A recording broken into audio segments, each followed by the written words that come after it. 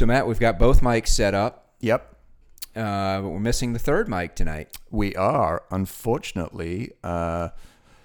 Boedi, cannot make it this evening, so it's just you and I. I guess so. Are we going to flip to see who opens the podcast? I'm not exactly. I don't even really know how to do that. Boedi does it every week. So. I know. Well, I'll tell you what. I'm going to crack open this beer, and we'll figure it out while the intro plays.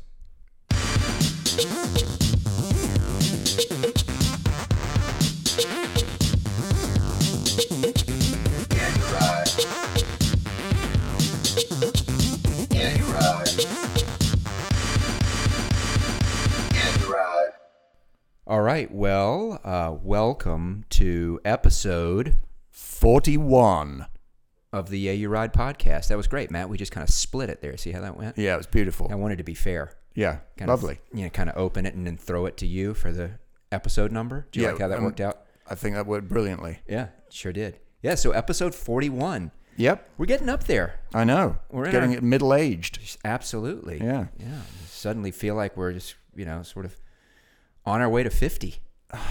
Yeah, well, it's you're already there. I'm rapidly approaching it. Yeah, you're talking years now. In real years, yeah.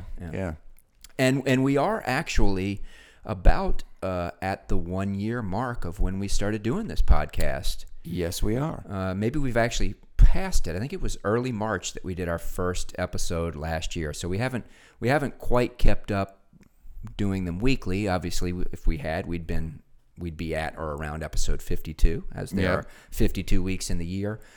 So we've missed a few, but we've been doing it for about a year now. Yeah, I mean, sometimes life gets in the way, doesn't it? And it does.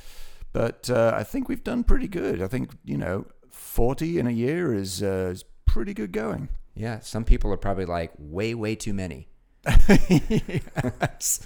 Well, yeah. Scale it back, guys. Yeah, I know. We don't like listening to you that much. But this reminds me of the episode, the last time it was just the two of us together, Matt. We were in your greenhouse. That's right. Recording episode 2 or 3, I think of the podcast. Yeah. I think that was episode 3. All seems like years ago now, doesn't it? Yeah, it does. It seems like a year ago. Yes, more appropriately. Yeah. Yes. So let's jump right into it because we got good stuff this week. We had an exceptionally exciting race over this past weekend. Shall La we? Classisma.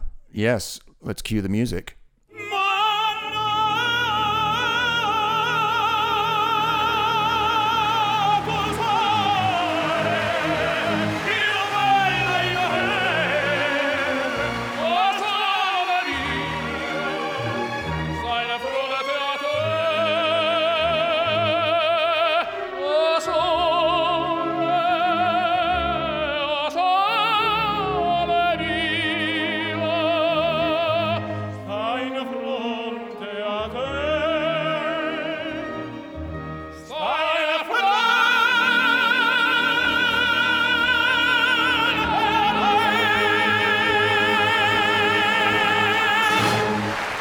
That is Milan Sanremo. Thank you for that musical intro, Matt. Yeah, I can't wait to hear it.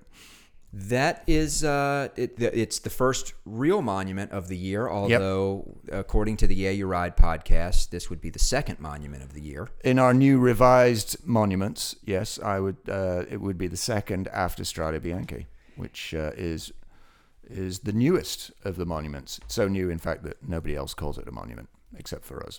Although I tell you, I don't want to digress, but I definitely heard some chatter on some of the other cycling podcasts and in some of the cycling publications. Right. There is consensus behind the fact that Strade Bianche is a very special race. Yes. That it is perhaps... Oh, I know where I was reading this. It was in the lovely anthology of cycling essays that you guys gave me for my 50th birthday. And there was a great article, and I can't tell you who it was written by now, but and the article was written in 2013, so even 5 years or so ago, and even at that point in time, the author was mentioning that Strade Bianche was one of the exceptions to the rule that it's hard to break into cycling and get a race that achieves the sort of status that race has achieved in such a short amount of time. Yeah, truly phenomenal achievement, I would say. But Milan Sanremo has been a classic and has been a monument for some time and has been around for a long time. And it's really sort of the opening monument traditionally of the season, and did not disappoint this year. No, it certainly didn't. La Classicissima.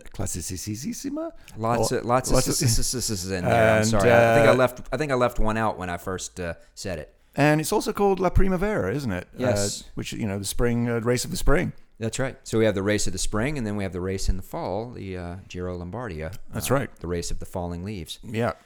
We called this one the race of the falling snow, I think, sort of joking, because in years past there had been... I think was it 2012 was the one where it was just this horrendous snowstorm where they had to bust them basically over the mountain, didn't they? And then they had to remount and carry on the race. But in spite of the cold winter so far, and especially recently in Europe, no such snow this year, at least to stop the race. It was they made it over the pass, and I don't know, where do you want to start with this one? I mean, this is the kind of race that can have lots of little things happening over the first. It's a long race. Yeah, it's the longest of all the pro races, 290 odd kilometers. Yeah, over 7 hours of racing. Yep.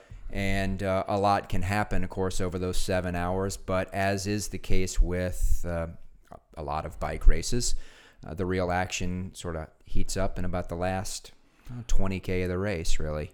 Yeah, it's a slow burn, isn't it? I mean, I don't think they ever show the entire race. I mean, it is phenomenally long, and it was especially long this year because it was into a headwind most of the way. I mean, it's a straight, if you look at it, it's kind of almost as the crow flies from Milan to Sanremo, just heading west the whole time. Right. And it kind of goes over this one mountain or big-ish hill or whatever, and then they come down and onto the coast there, and it basically just follows the coast all the way to Sanremo.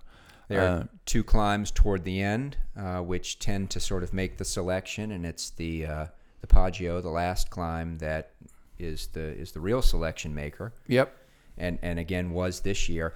Bigger group got to the base of that climb this year than in many years past. It's often been whittled down a bit by attrition, both over the first big climb. Well, right, but even the first, it's not even, it's a categorized climb, but it's not a massively categorized climb. It may be a Cat 3 climb, right? But occasionally the peloton breaks up over that. The Paseo, I'm not sure what the name of the Paseo is there, and that's toward the middle of the race, and there's a lot of sort of up and down along the coast until you get to the Cipressa. Yes.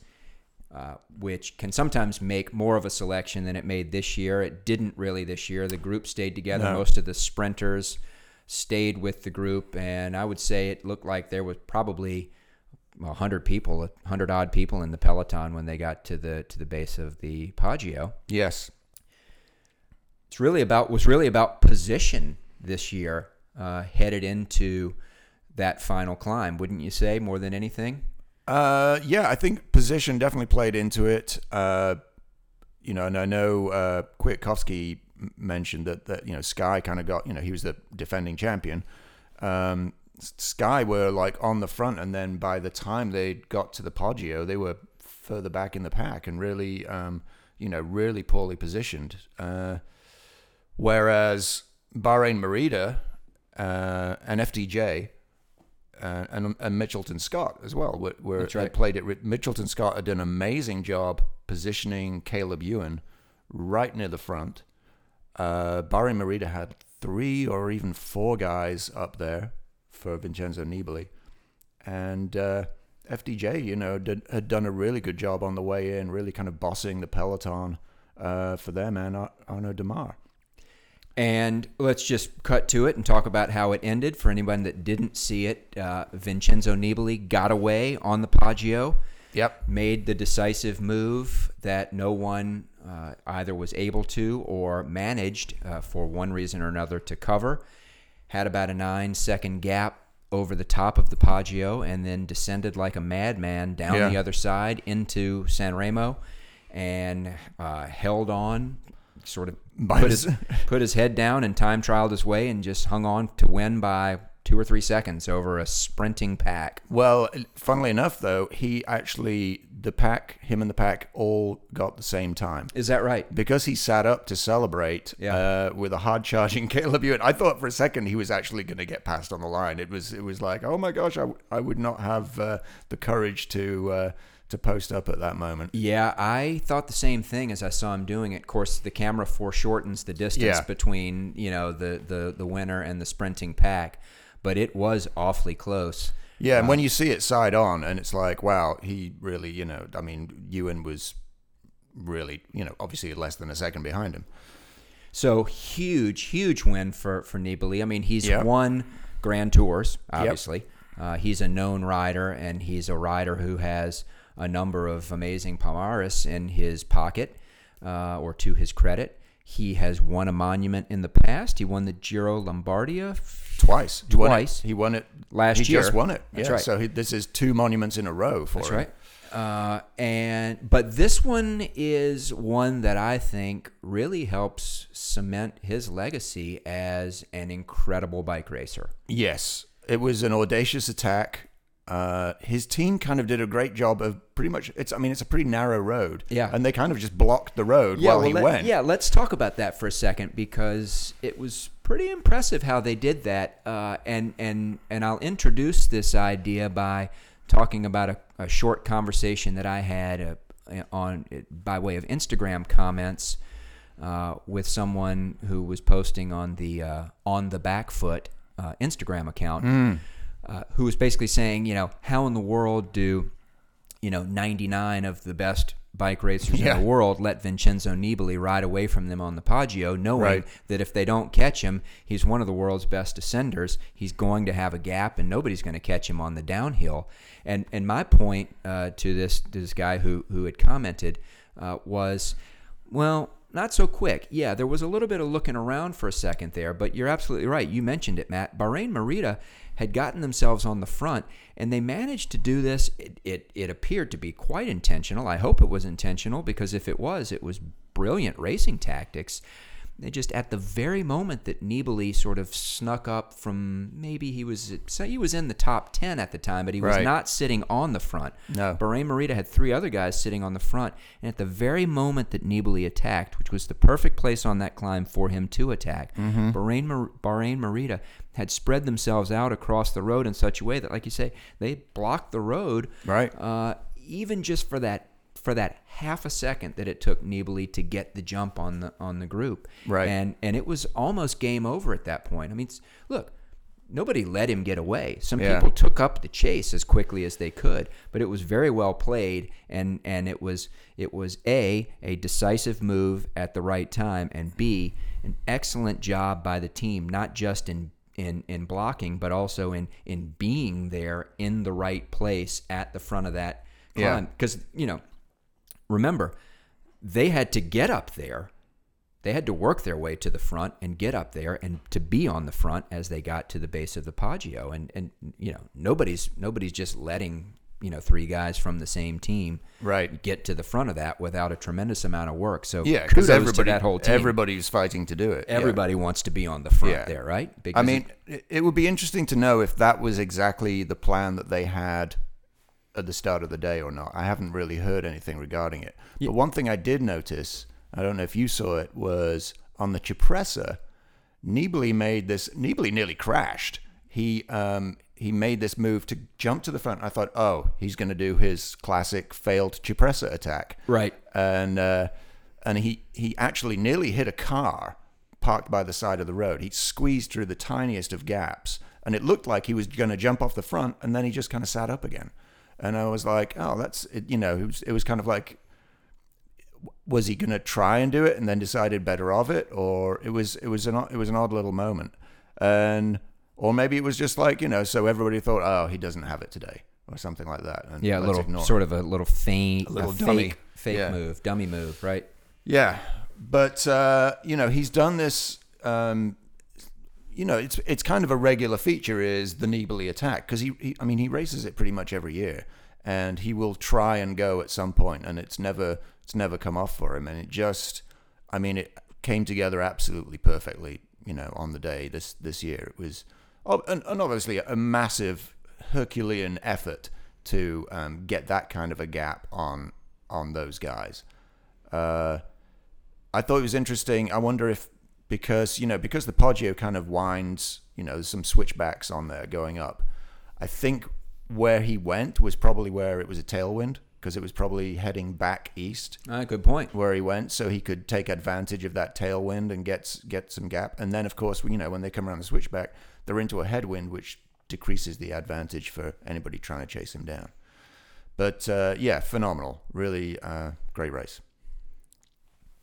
You also mentioned, Matt, that Caleb Ewan, who won essentially the bunch sprint to finish second, that his team had done a good bit of work to get him to the front of the group at the Poggio. Because, again, if you're not in the first 20, 25 riders going up that thing, or especially coming over the top of that thing, you've really got no chance. It really it turns into a single file descent down that hill, and if you're with a big group like came down that descent, it's awfully hard for anybody to get away or to really pass very effectively on that. So you've got to be near the front of that, and then once things sort of flatten out again, if you've come over the top of the Poggio in 50th position, there's no way that you're going to get yourself back up to the front, no matter what kind of lead-out train you have.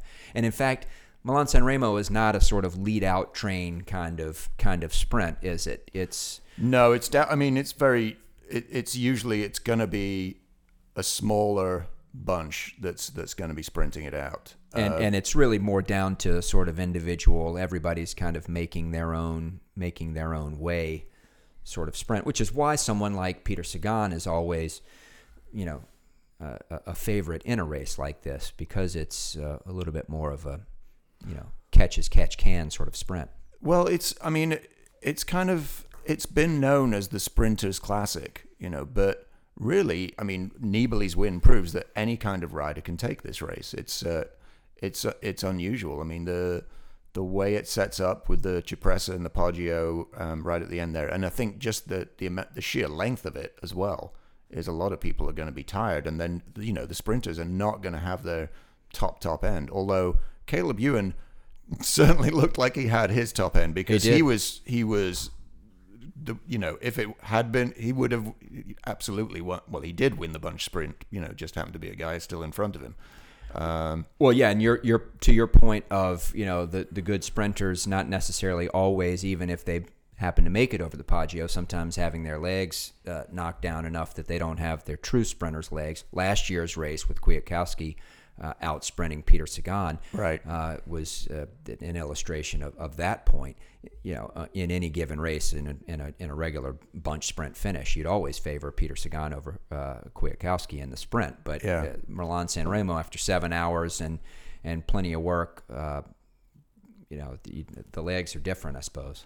And speaking of lead-out trains, I think we were all commenting on it. I thought Nibali was going to get caught. I thought, oh, there's no way he's going to manage to stay away in that last kilometer. And Quick-Step had a train there for Viviani. They did. But Viviani just did not. He didn't have the legs at all at the end. He was, he faded in the sprint pretty dramatically.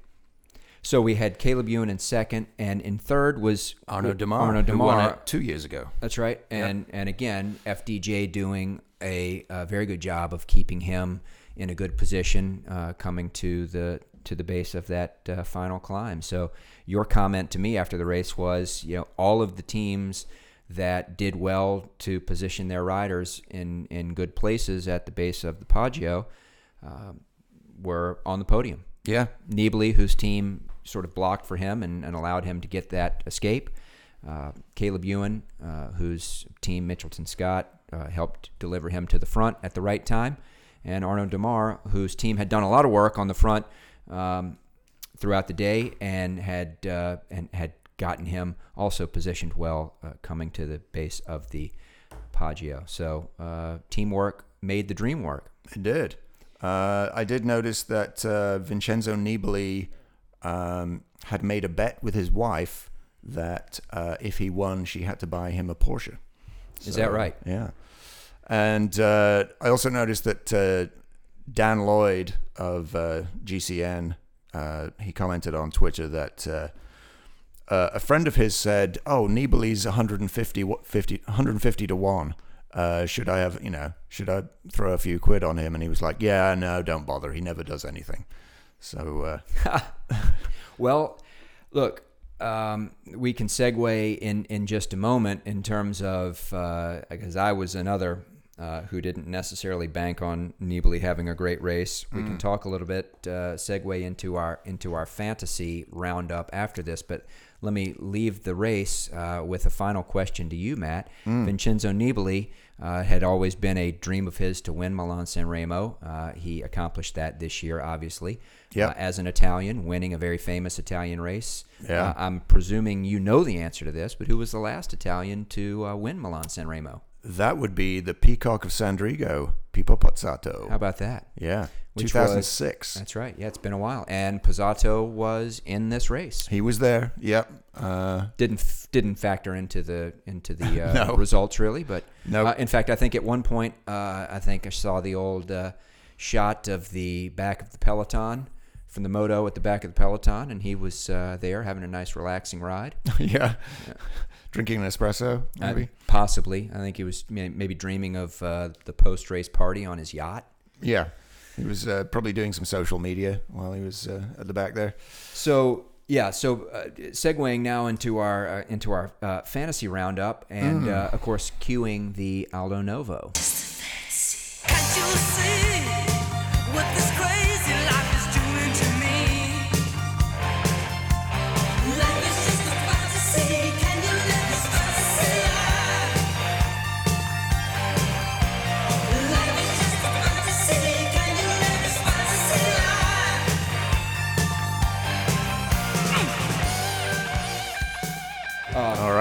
All right. So the Milan Sanremo, also known as the Sprinters Classic, as you mentioned, Matt. Yes. However, I, on my fantasy team, paid the price for assuming that this race this year, for some reason, was not going to come down to a bunch sprint. I mean, obviously it didn't come down to a bunch sprint for the win, but it was a big enough group behind Nibali that a lot of sprinters figured into the overall results, and that pretty much shot big holes through my fantasy performance this week. I was second to last in our Yeah You Ride fantasy league, and the only team that I beat was a team that apparently did not have any riders on it. Yes. Yeah, quite an achievement on your part there. I'm just looking at the league right now. Hang on, there we go. It is the Yeah You Ride Spring Classics. Got a bunch of entries this year, which is great. Yes, our friend Nathaniel did not actually set a team, although he is in there. So I don't know how that's going to work out for him. Hopefully he'll have some riders ready for E3.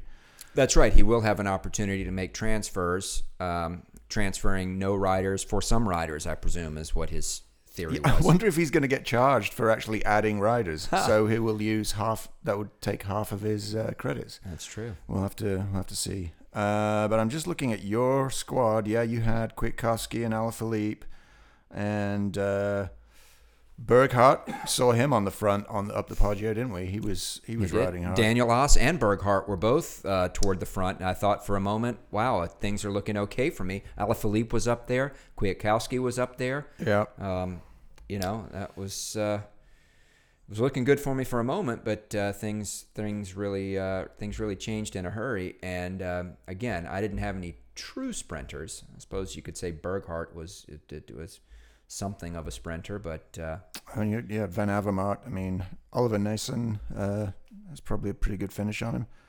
But I saw you had Wisniewski on your team, and I believe he crashed, and he may have broken something. I think he may have been involved in the crash with Cavendish. A few riders were down in that. That was That was a pretty hairy moment. I mean, I think it's astonishing that he wasn't hurt more than he was, and he already had a broken rib.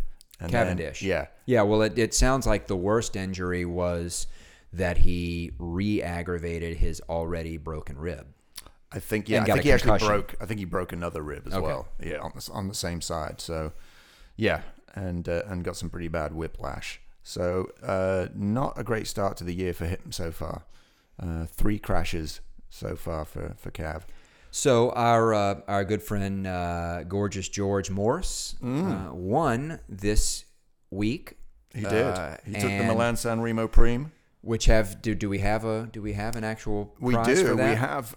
In fact, I need to go talk to our good friend Charlie Thomas and pick up some of that stuff. But we have some lovely bike law swag for the Preems, and then we have gift cards for the podium from Urban South Brewery. So we got some nice stuff for everybody this year. All right. Well, we've got looks like 20 odd entries in our classic leagues this year. So we will keep everyone posted on how that goes. And Matt, how did you feel about your team? Where are you these days? I did pretty good. 1, 2, 3. Oh, look 4. at that! You and Boedi are tied. We are tied on 330 points. We are. We've got Boedi's Boone and Ballers, and you are classically trained. Yes. I like that. Yeah. Clever name. Yeah, we got some. Obviously, we're not going to win the best team name, so I don't know. We've got some. What do you think? Is anything standing out to you? I mean, this has nothing to do with cycling or classics or anything, but I mean, the name that's standing out for me is Mrs. Peach's Fried Chicken, because I have no idea where that comes from. I don't know what that means. There's actually quite a few things here I don't really understand what they mean at all, but yeah.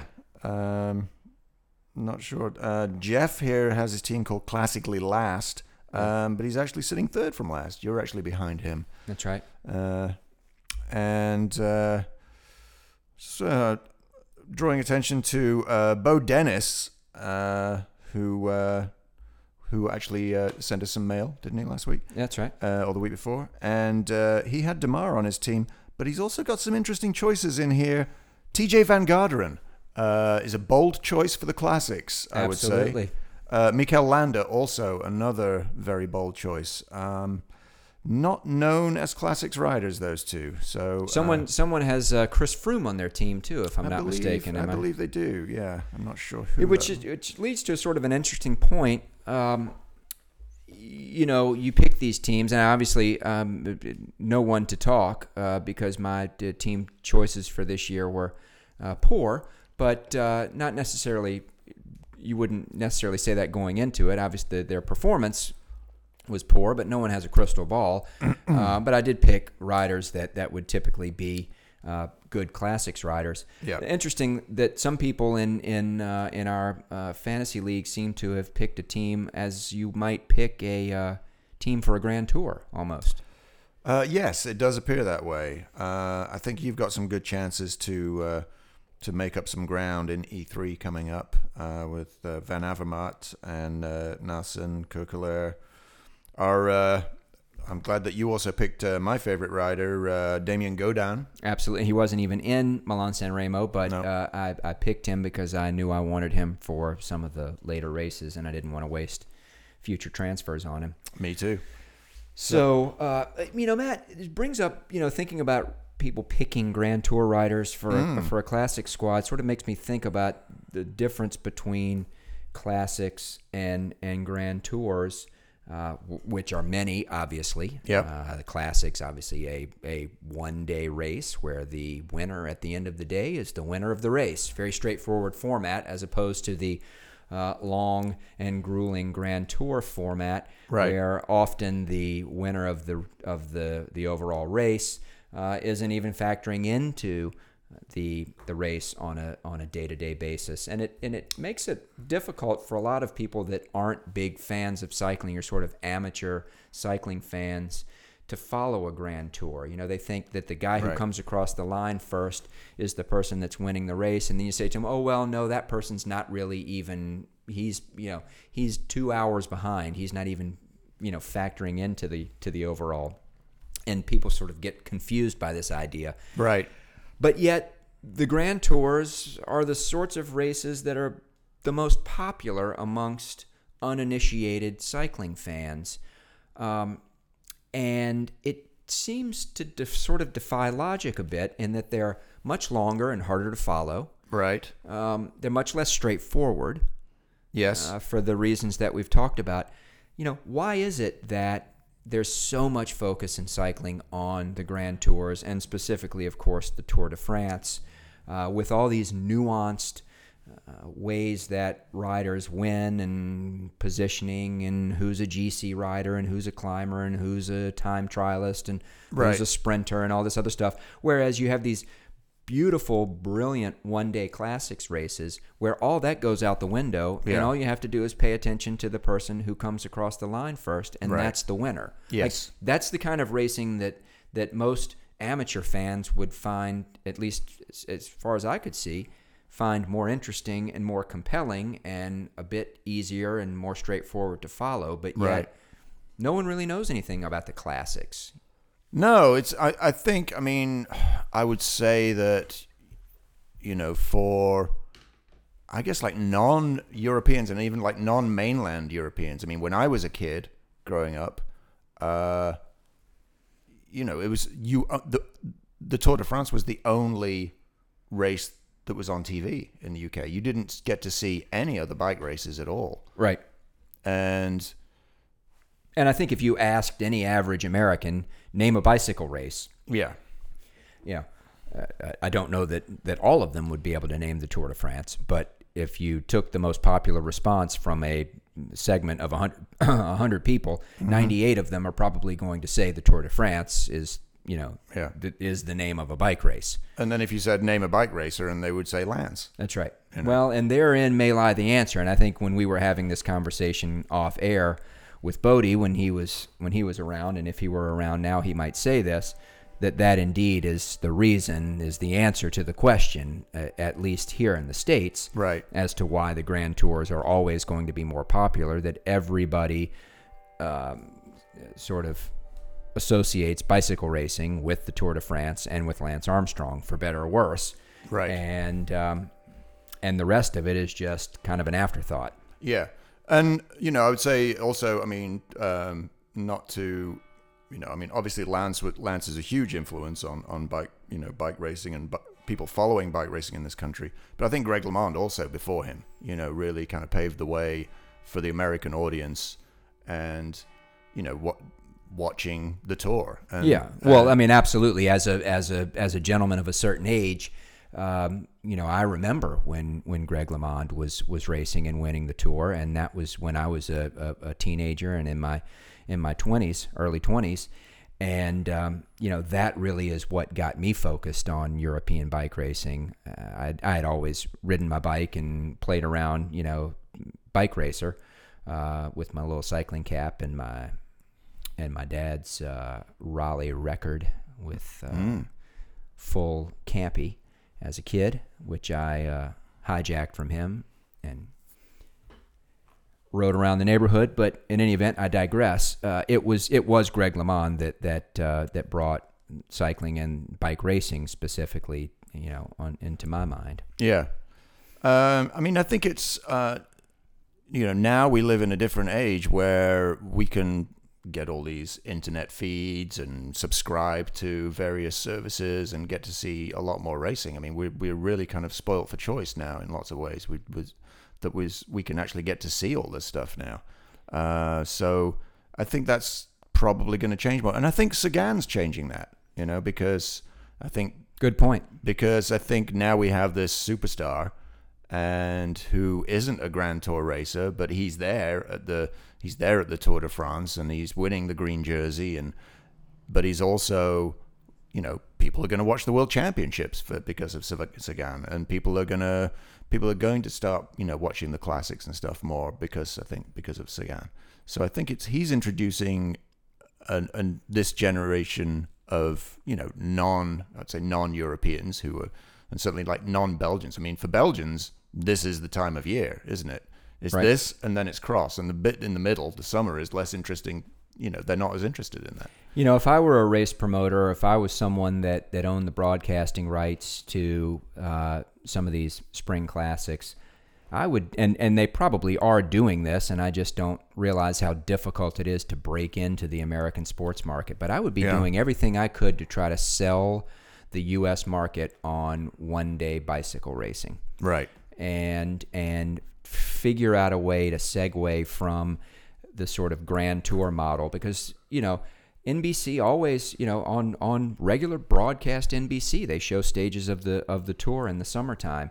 I would be trying harder to leverage some of the beauty and the awesome racing, and again the sort of straightforwardness of the one-day classics. If I were in charge of showing bike racing here in the States, and figure out a way to get more Americans interested, because it fits in more with the American diet for sport too. The sort of, hey, right. Here's the winner. He crossed the line first. He won. It's like a NASCAR race, right? Right. Well, and speaking of that, I think did you see that this year there are going to be 2 Hammer Series events? I did not. No. Yes. So there's going to be one in Denmark, I believe, and as well as the one in Holland. Okay. That they had. So, but I think the one in Denmark is going to be during the Giro d'Italia. So, obviously you're not going to be getting a lot of the bigger names from the team doing the event. But that's also kind of interesting too. I mean, I think... Although maybe you'd get some people that are going to do the tour instead of the Giro, that would come to the Hammer Series during the Giro to stay in shape. It's obviously not nearly as taxing as a 3-week stage race, so maybe you still can work that into your tour program. I get the feeling that I think it's a good place for a lot of the neo pros. A lot of the under 23 riders and stuff to really kind of show what they've got in an interesting format. Yeah, well, that was we talked about it on the podcast last year when it happened. I think the three of us were all very taken with that series and looking forward to the next installment of it this year. Yeah, that would also be something great to try to bring over to the States, perhaps. Yeah, I think so. I think definitely. And you know what else we need in the United States? This would be great. We need a big, awesome one-day race. Yes. Because I'm thinking, you were talking about Sagan, and Sagan has managed to crack the U.S. market, and he has gotten some celebrity and some popularity, but it is because he's come to the Tour of California, which again, it's not a 3-week Grand Tour, but it is an 8-stage or 7-stage week-long tour, and still suffers from some of the difficulty of following a long stage race. Whereas he would be a great personality to have over in the States, doing some sort of one-day epic race. Right. Speaking of which, that just reminded me of when I was living in San Francisco, and this was at the height of Lance fever. We had that San Francisco Grand Prix, which was a terrific one-day race, amazing location, that climb up Fillmore Street, which is like super steep, like 22% climb. Yeah, I don't remember the race, though. It was great. It was a circuit, but it was a big circuit. It started out on a larger circuit, and then it like ended up on loops on a smaller circuit. I mean, it basically went through North Beach and the marina and kind of sort of through downtown a little bit. Yeah, it was a great. I mean, it was great to watch. Really, really exciting bike racing. It would be great to have more stuff like that again. All right, so there was some other stuff happening, or there has been some other stuff happening in Europe since we last broadcast.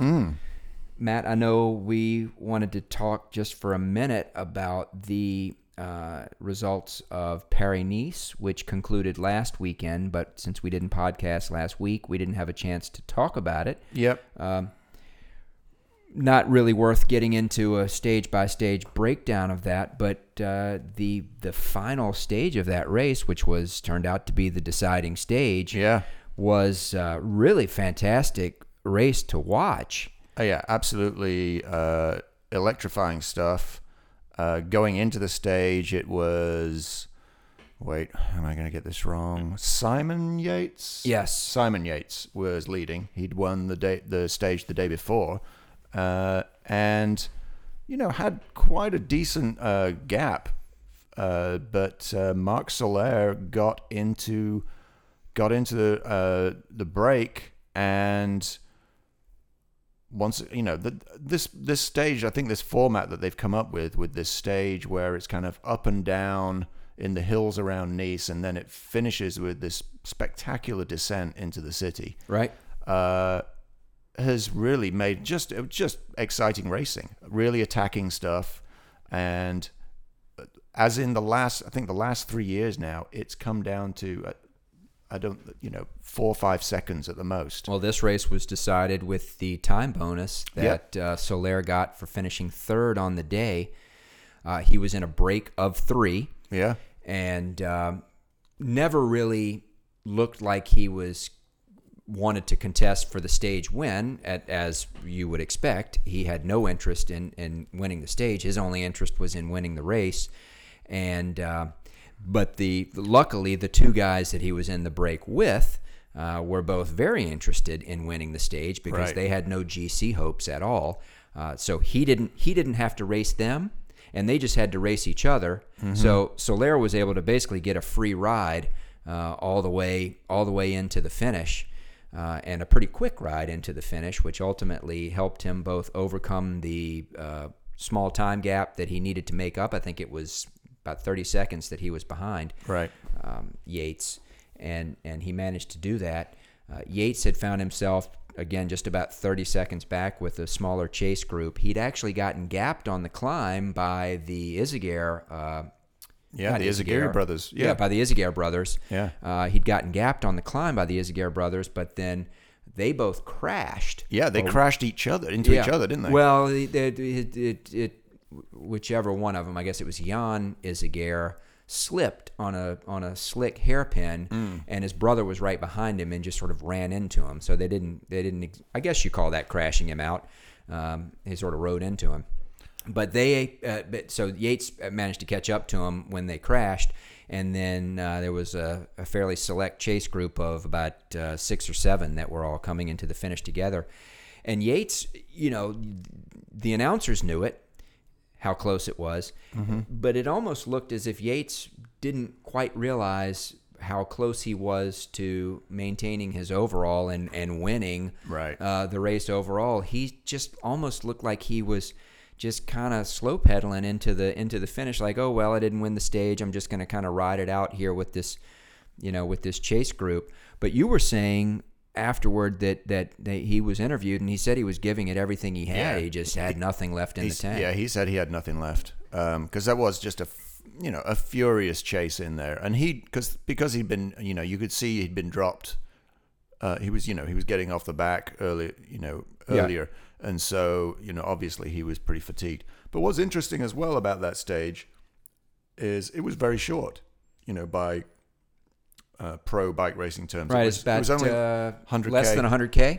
Yeah. So short stage, lots of people are going to try and make a move. So it wasn't the traditional, okay, here's a bunch of guys in the break, we're eventually going to catch them, and then we'll fight it out amongst ourselves. This is a subject of another podcast, perhaps, and certainly not a point that we want to digress into right now. But isn't it not funny, but isn't it interesting that these races that have these short stages like that, the sort of 100K stages, can often just really produce some fireworks. Yeah. Race directors need to take notice of that, and maybe you see it a little bit more often, in the last 5 or so years than you used to, these shorter stages. I think part of that is maybe that the riders are sort of asking for it. It's got to just be just horrific day after day after day to go out and do these, almost 200K stages.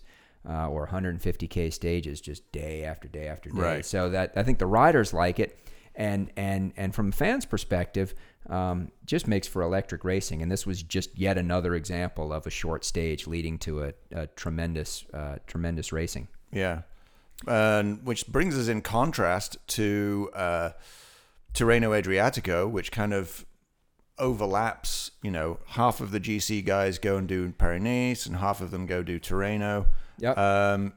There were a couple of stages on Tirreno. There was one that was like 240K. Yeah. I mean, it was almost as long as it was a classic, and incredibly long stuff. Which you're not going to. The thing about having like a 100K stage is you can watch the whole thing, and there's going to be so much attacking at the start of a stage like that. It's going to be exciting the whole time, and it's not going to. From a TV point of view, you could be looking at something that's like 3 and a bit hours long at the most. So it's like watching a football game. Time wise. But yeah, it was also cold at Tirreno-Adriatico this year as well. So some of these guys were on these long stages were really, sort of having to suffer through the elements as well. Yeah.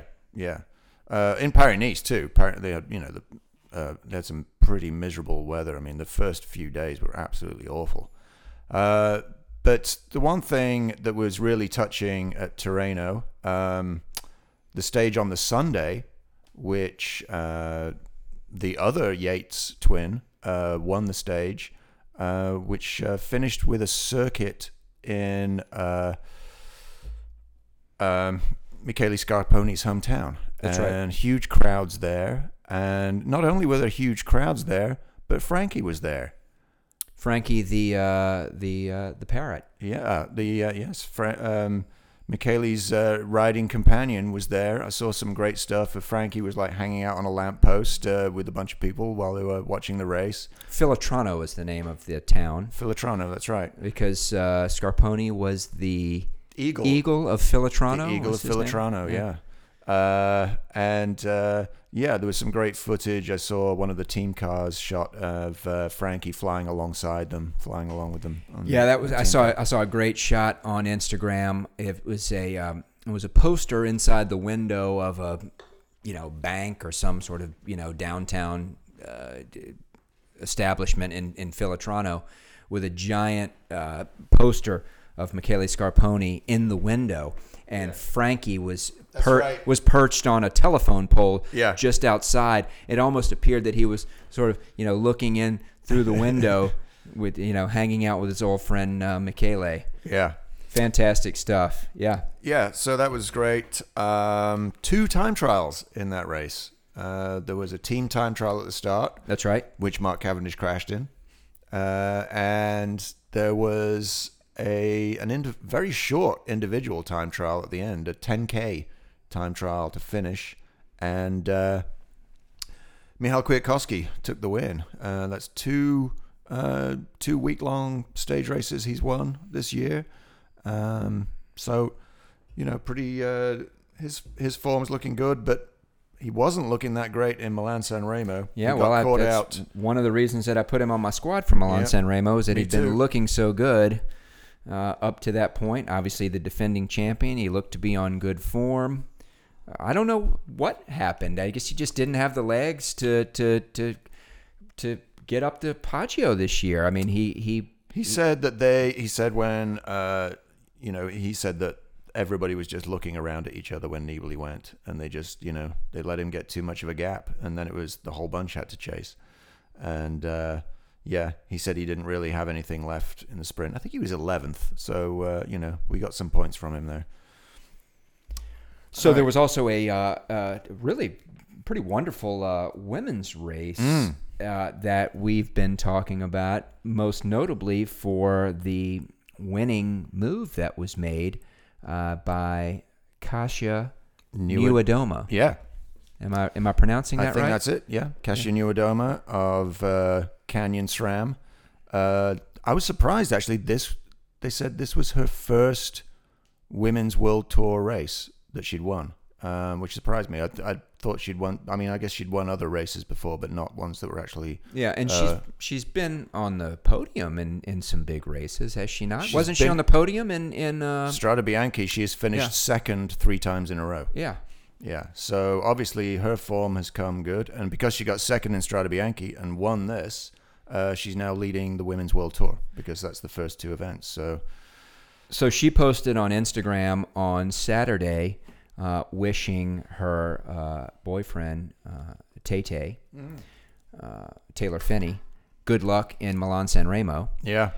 Which didn't work out that well for him on Saturday. Or his team, really. Simon Clark, I think, fractured 3 vertebrae. Yeah. And, so... So I guess Kasia on Sunday decided that somebody in the family needed to go win a bike race. Yeah, get some silverware. Decided she would do something about that. So congrats, and she won the... She won the family. Yeah, this weekend. And she said that she really took inspiration from Nibali's attack, and she went from about 9K to go and attacked super hard solo, and I think she came in about 30 seconds ahead of the small chase group. So. And didn't you say at one point with about 2K to go, she almost got caught by the chase group and which is unusual in a bike race. I mean, normally it was down to like 7 seconds or something, but then she still managed to kick and pull away again. Yeah, that's crazy because that time gap generally, especially with a solo attack like that, generally only moves in one direction. It either keeps getting bigger, or it starts getting smaller and smaller and smaller, and then you get caught. It very rarely accordions in and out like that. Yeah, that's when you know you've got hard man in you, and you just turn it on.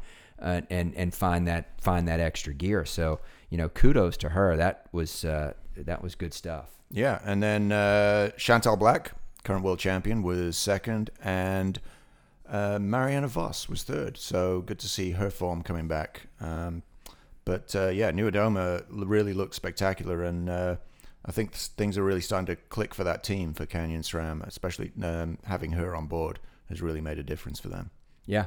No, it's been a fun team to watch. Rafa has them kitted out very nicely in those multicolored kits that they've got. Yep. And they've got a lot of talent on the squad, and obviously it's starting to pay off with big results. Yeah. All right. So speaking of Frankie and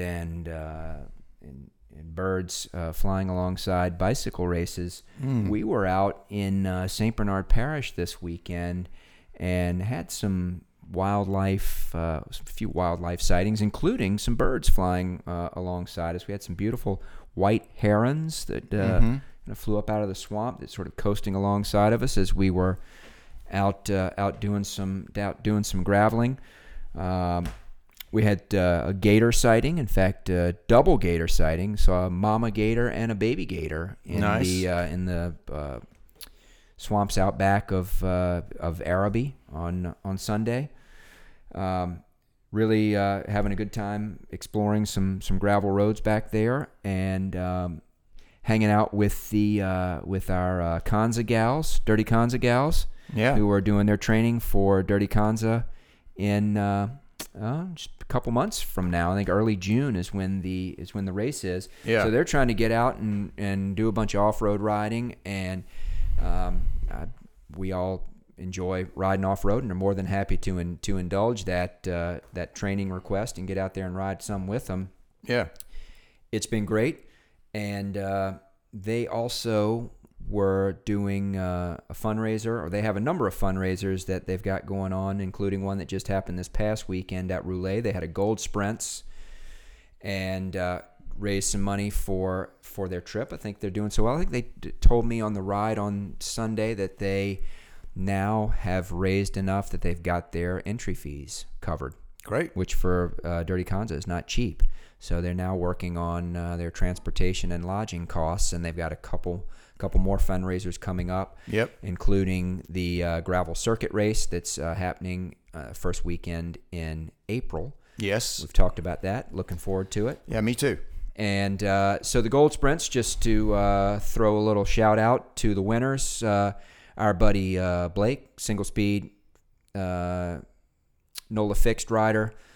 Blake won the men's open, and Taylor Gorman won the women's open. You may remember Taylor, Matt, as our former barista when the club ride used to meet at Manhattan Jack years and years ago. Okay. Yeah. She is a cyclist, does a lot of bike touring, rides I think with some of the NOLA fixed guys, and apparently crushes Gold Sprints. Yeah. So congratulations to both of them. Congratulations to you guys, and keep up the good work with the fundraising, Elise, Allie, and Christina. Yeah. And I think, we spoke to them a few days ago, maybe doing some features with them about their Dirty Kansas stuff. So I was Elise and I have been chatting, and Elise has volunteered to do some remote recording while she's up at the race, and we're trying to get her hooked up, and she's trying to make some connections with some folks up there to get some interviews and do some do sort of a road diary, which we will broadcast on the podcast. So looking forward to that. Yeah. So we just got to do what we can to help those ladies get up there. And so come on out to the gravel circuit race. I think they also had a bike wash this weekend that they said went pretty well. Yeah, I think that was for that's right. That was Catherine for her doing the AIDS life cycle in California. That's right.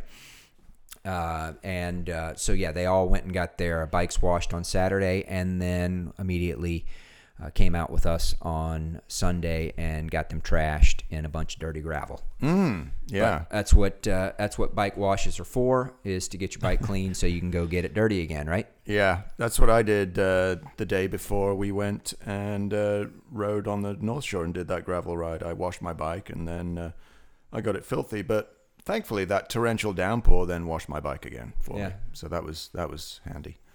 Well. I have reached the end of my list of things that we wanted to talk about. All right. I've got just one or two things I wanted to mention.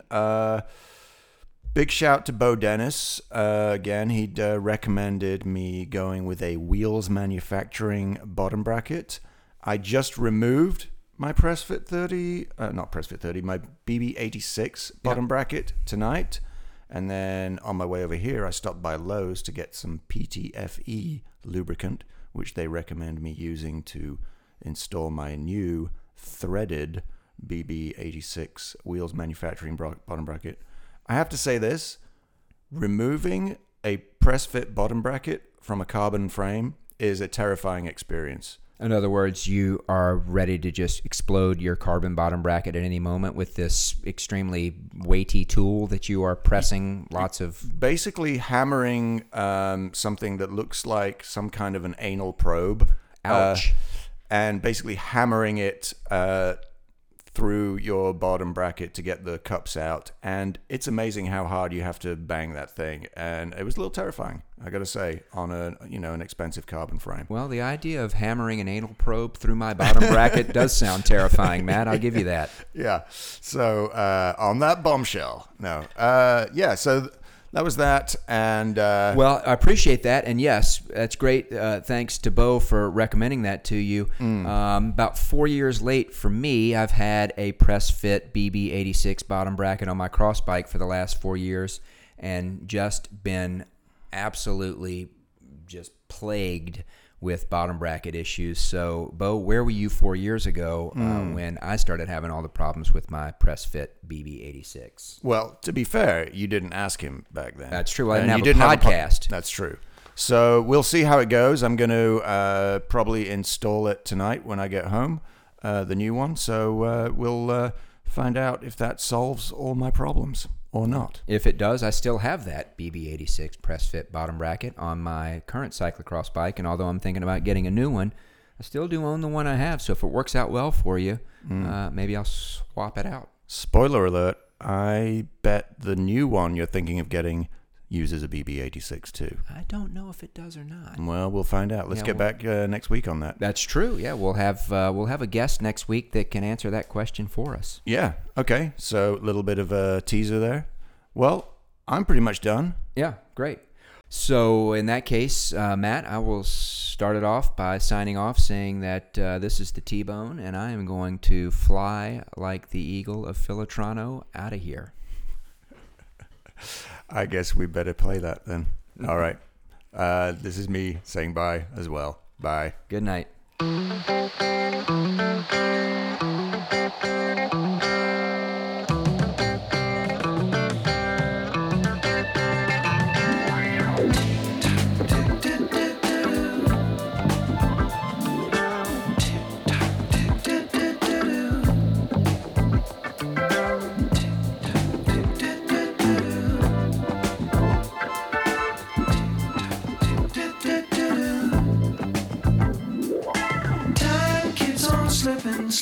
Slipping into the future.